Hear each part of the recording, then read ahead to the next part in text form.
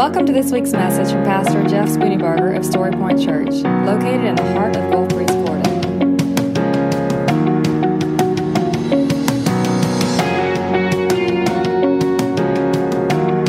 And now, here's Pastor Jeff Spooneybarger with this week's message from Story Point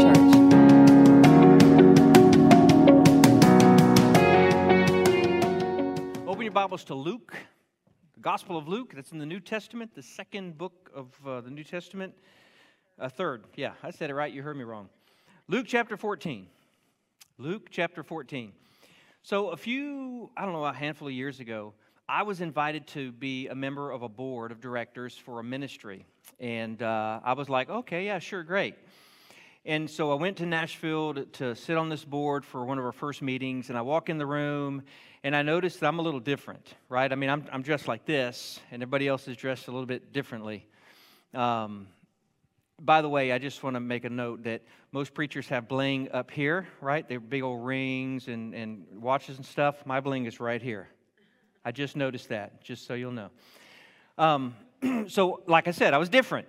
I walked in the room, and the ministry director started to introduce everybody, and he started on the other side of the room, and I was hearing things like, yeah, and this is Jack, and he's VP for Operational Affairs for HCA, and next guy, yeah, this is so-and-so, he runs all the franchises for this particular, and here's so-and-so, he's a brigadier general, yeah, and so as I'm listening to these, I'm just kind of sinking down a little bit more, because I'm thinking, he's got to eventually get to me. He got to me and he's like, yeah, this is Jeff, and he's a pastor in Florida of a small church. I'm like, he didn't really say that, but that's what I heard. That's what I heard. And I'm like, man, I'm in a room full of big dogs. And like, I'm a chihuahua, right? I was feeling intimidated, and I was thinking, but as the meeting went on, I started to realize God was teaching me a lesson, and he taught me something right there that I haven't ever forgotten. He said, Jeff, your position, your success has nothing to do with how popular you are, how much authority you have, how much money you have, what you drive, what you look like. My kingdom is different than that. And I walked out of that room with a determination, and to this point it's been true, I will never feel small in a room ever again. Not because of me, but because of the God that I serve. What I want to say to you is this: we live in a world who has a pecking order of importance. We live in a world who has an idea of your worth and your value based on temporary things. What job do you have? You get a group of guys together, first thing they ask is, what do you do for a living, right? And what they're really wanting to know is, what's your value? What are you worth, right? They're really kind of trying to, if you get a room full of preachers, the number one question they're going to ask is, so how big is your church? Because how big your church is an evidence of how successful you are. Here's the thing, folks. The world looks at things wrongly. The world looks at things based on what you've accomplished. The kingdom of God looks at things based on what you've allowed God to do in you and through you. And so as we look at this passage today, the overarching understanding is this: the kingdom of God isn't looking for great men and women. The kingdom of God is looking for humble, small men and women that God can choose or not to choose to make great in the eyes of the world, but in the eyes of Him, in His eyes, you're great if you're small. Does that make sense? So in Luke chapter 14, There's three sections here that I want to look at, but I want to kind of move through the first two pretty quickly because the first two are kind of setting up. They set the stage of the scene for Jesus' teaching. It begins in Luke chapter 14, verse 1, that there is a party being thrown. It's not really a party, it's more of a lunch. It's a Sabbath lunch, and the chief Pharisee, the chief religious leader of the town, has a lunch every Sabbath, and so he invites all of the bigwigs to come. It's like a politician's club, basically. He invites all of the fancy, well-to-do, socially elite people into his house for this lunch, but then he invites two people who shouldn't have been there. He invites Jesus, and he invites a man who is sick. And he's got this illness that causes his body to bloat with water. So he's holding water. There's some names for it, edema or something. But it basically is a symptom of a deeper problem. So there's probably a heart issue or liver issue, something going on. But this man is sick and he's invited. Now, here's the thing. Jesus was never invited to those lunches, and neither would the sick man have ever been invited to the lunch. But it was a trap. It was a setup. The Pharisees wanted Jesus in the room with the sick man so that they could trap him to condemn him so he could die. And so that was the whole thing going on here. Now, their view of Jesus was that he was a heretic. He got under their skin something awful because he spoke with such authority, and he didn't have the education, he didn't have the schooling, he didn't have the right to speak like he did. And besides, he constantly spoke against the things that the Pharisees were doing, and so he had to go. Well, this man who was sick was invited, but their thought of him was that he was a sinner.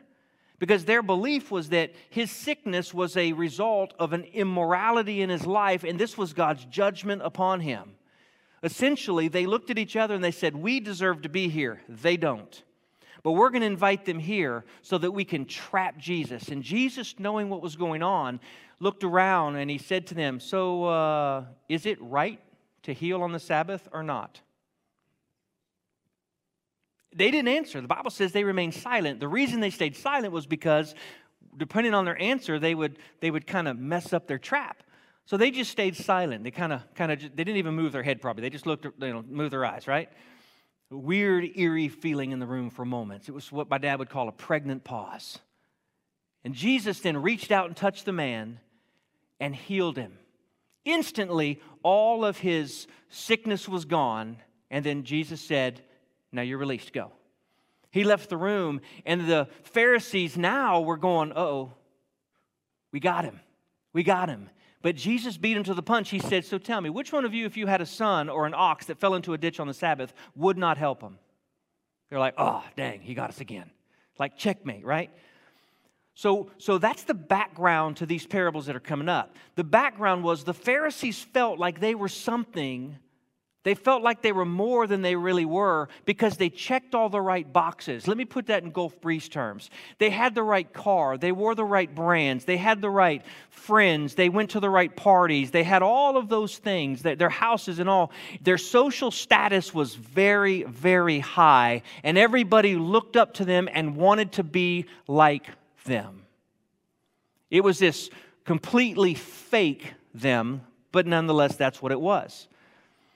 And so the very next part of the passage, verse 7, the Bible says, he told a parable to those who were invited when he noticed how they would choose the best places for themselves. So they were watching Jesus. By the way, verse 1 says that when he went up in the cloud, they were watching him closely, right? They were watching him, but he was watching them. Somebody's watching you. Yeah, sing that one in your head all day long. So he was watching them, and he noticed that as people would file in, they would choose the place at the table based on how important they felt themselves. And all of them were jockeying for position. So here's how it worked.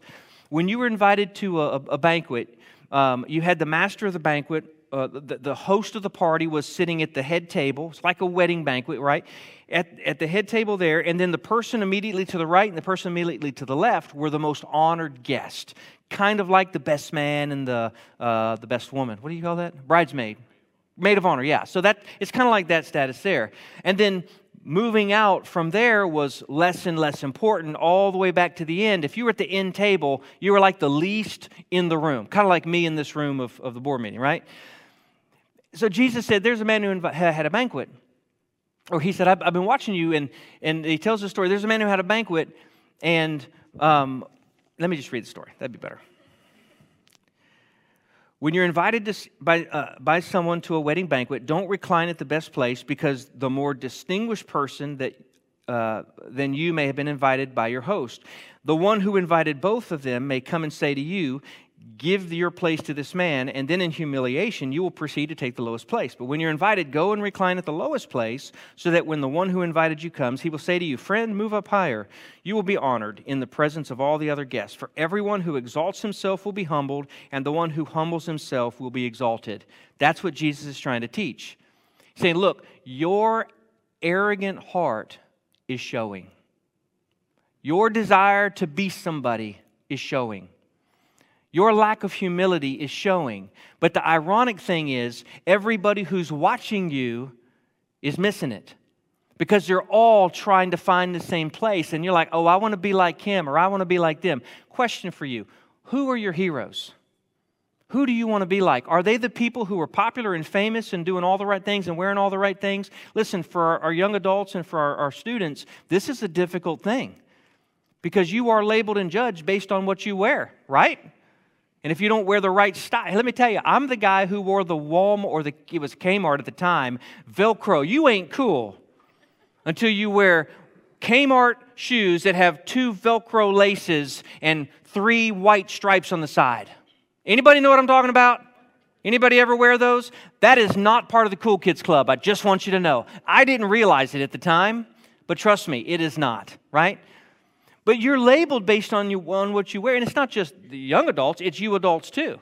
I mean, you have to wear Prada. I don't even know these names, right? I mean, I'm thinking, if I can buy the same thing in an alley for $12, who's going to know? I mean, seriously, you go to New York City, you can buy the same thing. It looks, okay, now I'm not even going to go there. Rabbit, squirrel, whatever you want to call. So Jesus is saying, look, when you are in this situation, instead of going to the head of the table, come back to the last. And he's not really talking about the action, he's talking about the heart. He's saying, don't think of yourself more highly than you ought, because somebody else might be important in the room, and then you're told by the host, oh, by the way, that's not your seat, that's your seat. In other words, you need to go to the back of the bus. See, we have a country that's had this history for a long, long time. And it's not just white, black. It's literally every race. It's every social economic class. You ever heard the other side of the tracks, right? I mean, this is literally the way the world works. If you go to India, there is a caste system. And it's the same thing. You've got people who have value. You have people who have less value. Then you have people who have no value. Can I just tell you something? At the foot of the cross, everyone is equal. At the foot of the cross, you are no different than the person next to you. And by the way, here's what's interesting. If we think we're something, if we think that because we live in a certain place or we have certain things that we're something, you are the other person to someone else. Because it doesn't matter what you have, somebody else has more. Doesn't matter what you wear, somebody else wears something bigger and better and all that kind of stuff. Doesn't matter what you drive, somebody else drives something snazzier. Right? So it's ludicrous for us to actually think that our value has anything to do with what we have and where we go and the people we hang out with. What's really important is, Jesus saying, think of yourself this way. When you walk into a room, find the servant's table. At my house, it's called the kiddie table. Now, I used to be condemned to the kid table. I'm not sure why that was, but you know how you have all the adults are sitting at the big table, and then one adult gets to sit in that little dinky chair, right? Now, I'm not sure how they figured that one out, but a lot of times I'm at the kiddie table. Yes, it's great to talk to you, Mr. 3-year-old. I mean, here's the thing. Your first thought should be the kiddie table. But it shouldn't be like, oh, I'll be a servant. No, it should actually be, I want to be the least. I want to be the least noticed because I want Jesus to be in front of everything that I do. And again, it's not so much about the action as much as it is about the heart. When you want to be somebody for you, you may become somebody for you, but that's the reward. Being somebody for you. But when you want to be nobody for Jesus, your reward is not just that God oftentimes elevates you here, but in the kingdom of God, in eternity, He exalts you. The Bible says that He humbles those who are or he humbles those who need to be humbled, and he exalts those who are humble. And so that's that second parable. And then he turns and he says to the one who invited all the guests. He talks to the person who was the head of the party. Verse 12, he also said to the one who invited him, when you give a lunch or a dinner, don't invite your friends, your brothers or sisters, your relatives, your rich neighbors, because they might invite you back, and you would be repaid. On the contrary, when you host a banquet, invite those, you're going to hear this again, who are poor, maimed, lame, or blind. Jesus is saying, when you throw a party, don't throw it for all your fancy rich friends. Throw it for the ones who would never be invited. For the poor, the maimed, the lame, and the blind. And then you will be blessed because they cannot repay you, for you will be repaid at the resurrection of the righteous. Let me tell you what's going on here. So there was a reciprocating agreement. It was this unspoken thing that if you went to somebody's house for a party, you had to reciprocate that. That's why going to a fancy person's house was a big deal, because it's like you're moving up in the world. Now you get to have a party and invite fancy people yourself. Totally social structure. Totally earthly, totally temporary, but that's the way it was. Jesus said to the head of the party, look, when you're making out your guest list, I want you to think of the least likely to come, and I want you to invite them. I want you to think of those who are lame and have to have help getting here. Invite them. Why would Jesus say this? Because Jesus is saying, in my Father's house, there's room for everyone. Not just the ones who look right and who talk right and who think right. You ever notice that most church plants are in white middle-class American suburbs that are growing? You ever notice that? Why? Because that's where the people are. It's not super duper hard. You just throw up a party and have some stuff and people come. It's not really that simple. But here's the thing. You rarely find people going into the inner city and you going into places that you got to work for years and years and years to have a small group of 50 people. That's work. But here's the thing. Jesus cares about the least of these. He cares about the least of these. And that probably sounded too harsh. I shouldn't have made that comparison there, but there is some truth to it. We always want to go to the easy place. No, we need to go to the highways and the hedges. We need to go to the places where the people are that don't deserve the gospel. Which, by the way, that's pretty much everywhere, right? Well, we need to go to the places that no one else wants to be. Because Jesus cares about the marginalized and the broken and the poor and the addict and the weary and the like, right? So now we get to the main story. They would have understood what Jesus was saying. They would have understood that Jesus was saying, in this room, there's a bunch of people who think there's something, but they're not. Outside of this room, there's a bunch of people who don't think they're anything, but they are.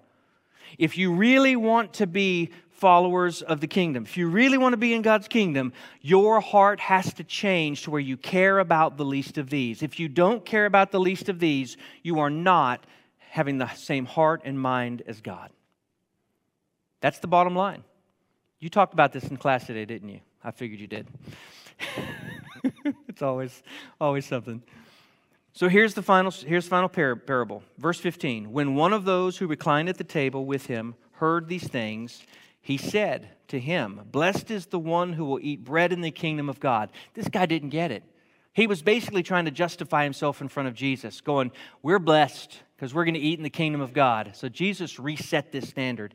He said, a man was given a large banquet and invited many. At the time of the banquet, he sent a servant to tell those who were invited, "Come, because everything is now ready." Now, here's why this was important. There are actually two invitations to a banquet in these days. The first invitation was more like a save the date, right? The word would get out, hey, we're having a banquet, you're invited, you need to save the date on this day. But the second invitation was, hey guys, the food is ready, because it took time to prepare and get everything going. The food is ready, it's time to party. That was the idea here. And so the Bible says that, or in the story, just talk amongst yourself. My Bible's not cooperating. There it is.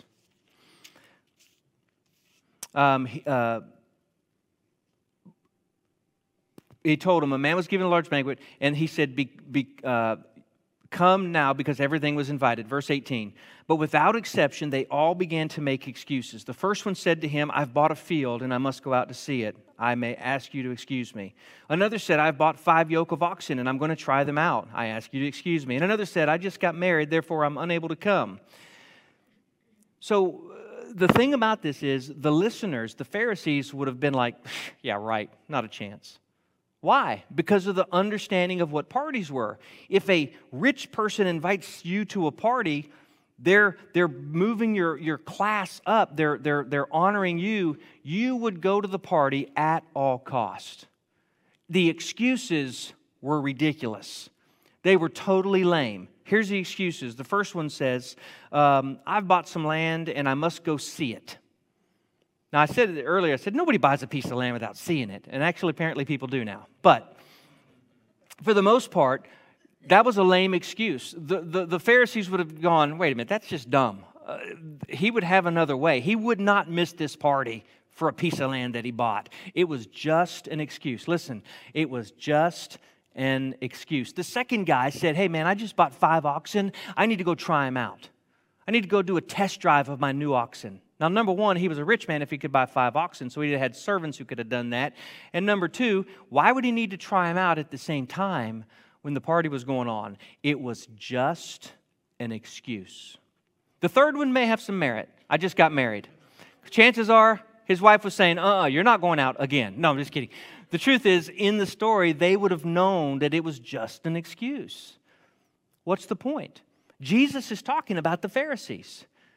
He was saying, look, I've invited you. I did a save the date for you back when Abraham was made a promise by God. I'm going to bless you and all the nations on earth will be blessed through you. And you've seen it through the prophets and you've seen it through the kings. You've seen this all the way up to this point that you, as God's people, the Jews, were invited. And now that the kingdom of God is at hand, you have an excuse. You're not interested.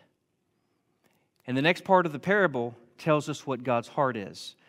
Very next part says, so the servant came back, verse 21, and reported all these things to the master. Then in anger, the master of the house told his servant, go out quickly into the streets and alleys of the city and bring in here the poor, the maimed, the blind, the lame. You see that? The same kind of people he just spoke of. By the way, if you're going to throw a party and you decide to invite the poor, the lame, the maimed, the blind, and the lame, and somebody says, man, that party was totally lame, it's true. See, they laughed here. They didn't get it over there. I mean, if you invite a bunch of sick people and people are like, man, that party was totally sick, that's a compliment. That's totally a compliment. Why? Because it means you're loving and caring about the people that nobody else does. This is the whole point. We think we're something because of what we have, but by the grace of God, one moment of something in your life could flip the script. You could have everything going for you, and literally in 3 minutes, in 30 seconds, your life completely and totally change. Get accused of something that you didn't do and see how that works out for you. Get an illness that debilitates you. See how that works out for you. You know, the truth is, our self-righteousness is nothing because the world or the way life could go in an instant could change it all. It could change it all. The fact of the matter is, when Jesus tells the story, he said that the master said, go out quickly and invite the poor, the maimed, the blind, and the lame. He was saying, go invite people who would tell you no. You see, because you were expected to reciprocate the party, when he invited these people, they would have said, oh, no, I don't fit there. I'm not that kind of people. And that's why the very next part says, compel them to come in. Make them come in. In other words, these people knew they didn't belong. The only reason they were there was because of grace. The Pharisees thought they belonged, but they didn't because they didn't understand grace. It is all about grace, every single bit. So my question to you, well, Let's finish the story. So the verse 22, Master, the servant said, what you have ordered has been done. And these three awesome words, but there's still room. May God burden us with those three words. There's still room. As we're driving where we drive, as we're going where we go, may our hearts and minds constantly be echoing these words. There's still room in my Father's house. You can invite the undeserved into the kingdom of God. My friend who tells me he was born again and he hasn't gotten over it, that's his life. Every time you talk to him, every conversation goes to the kingdom of God. It turns to Jesus. Some would say he's a fanatic, and he would say, I'm not a fanatic. I was just rescued from the pit of hell. This is a man who had everything his heart could ever desire. He was born again at his wedding because he saw a plaque that had some sort of a scripture verse. God gripped his heart, and here was his promise. He said, God, I've lived for the devil long enough. I'm going to live 10 times as much for you because of what you're doing with me. This big old burly guy crying. I mean, here's the thing. He hasn't gotten over it. Have you? Do you deserve God's grace? I don't. Do you treat other people as less or lower? Let me just kind of get up in your grill a little bit, okay? I got 3 minutes. We treat other people sometimes not even realizing we're doing it. I'm guilty. I think all of us are guilty because of just the culture in which we live in. Somebody has broken English. We treat them sometimes, or think of them at least sometimes, as less. Whether it's Asian or Hispanic or Indian or whatever, because you don't speak the right kind of English, you must not be as smart. Now, obviously, that's a pretty dumb thought. Wouldn't we agree? But sometimes instinctively, we have that reaction. Somebody doesn't look right. Somebody doesn't fit the group, right? Somebody doesn't have the right kind of thinking, whatever it might be. Listen, folks. Jesus said, the greatest in the kingdom of heaven is the least. Be the least. Be the least. Count Zinzendorf, a preacher long centuries ago, one of my favorite quotes ever. You've heard me say it before. He said this, he said, my goal is to preach the gospel, die, and be forgotten. You can make a name for yourself if you want. But if you do, that's all you're going to get. Some of the greatest minds in the history of the world are or have been nobodies. There are people who the only reason they're not leading nations is because they've been obedient to the call of God to serve the poor.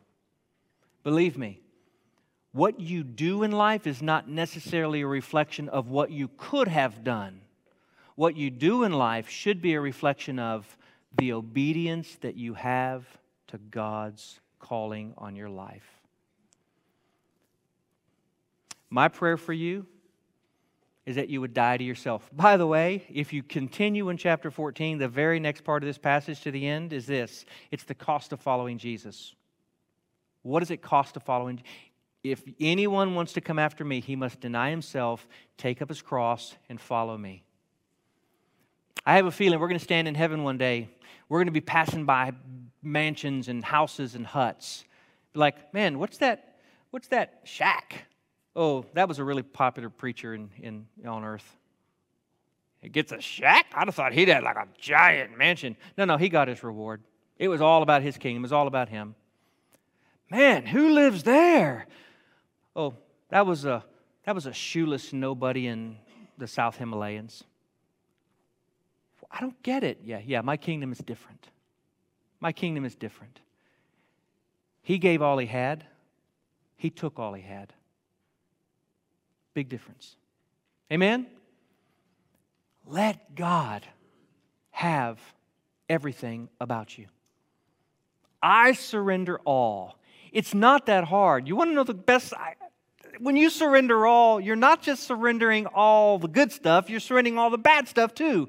I surrender all my pain. I surrender all my loneliness. I surrender all my brokenness. I surrender all my stuff. I surrender all my junk. I surrender all means, Jesus, you are Lord and you are King, and I trust you. And He will never lead you into a place that He does not provide exactly what you need when you need it and the way that you need it. And I've never known a man or a woman who's surrendered to Jesus who's not been absolutely full of joy beyond joy. Never met a person. I can tell you this, the happiest people on the earth are the people who are fully surrendered to Jesus. It's absolutely true. Happiest people on earth are some of the people who have nothing because they have everything, because the kingdom is in their mind. That's my prayer for you. That's my prayer for me. Let's pray together. If you're here today and you've not ever trusted Jesus Christ as your Lord and Savior, I want to invite you to do that. The Bible says it's by grace you're saved through faith, not of your works. You cannot earn or deserve God's salvation. It's totally a gift from God. If you want to receive that gift, the Bible says whoever will call upon the name of the Lord will be saved. It's very simple. It's yielding your life to His. If you'll simply say, God, I recognize that I am lost because of my sin. I need you. I'm asking you, God, to save me and forgive me. And God, I don't even know what to do from here, but I want to trust you. If you'll open up your heart to the Lordship of Christ Jesus, not only will He save you, the Bible says that He places you in the palm of His hand and nobody can snatch you away. There is a security there that you can't find anywhere else. The Bible also says that He puts His Spirit inside of you. And because He lives inside of you, He now is the comfort, He's the joy, He's the hope, the peace, the conscience. He does it all. If you'll trust in Jesus, it'll be the greatest decision you've ever made in your entire life. If you've trusted in Him, but you've not yielded to Him, I want to invite you to do that now. Father in heaven, I do pray that today you would open up our eyes to what it truly means to be great in the kingdom of heaven. Lord, the least of these. May we have eyes to see those who are small and unnoticed in this world. God, may we have a heart to love people regardless of their status. Father, may we not jockey for position in a crowd. May we not feel compelled to have to tell people how important we are. God, I pray that you would just settle our hearts to rest in knowing that you are enough. Lord, you're not just enough. You are more than enough. So God, we give you all of us. And we thank you for your goodness. God, thank you for your word. Take a moment now with your head bowed and your eyes closed. What does God want you to do? What's your next step? If you need to trust Him and be saved, that's your next step. If you need to recommit or rededicate your life to Jesus, that's your next step. If you've never followed Him in believer's baptism, that's your next step. Maybe all things are working right in your life and you just need to thank Him. That's your next step.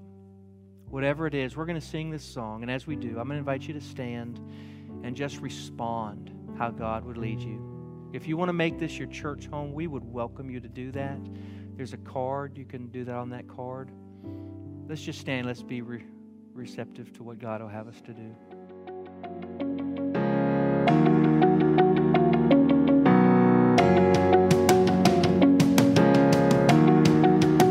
Thank you for listening. You can find out more about Story Point Church at storypointchurch.com.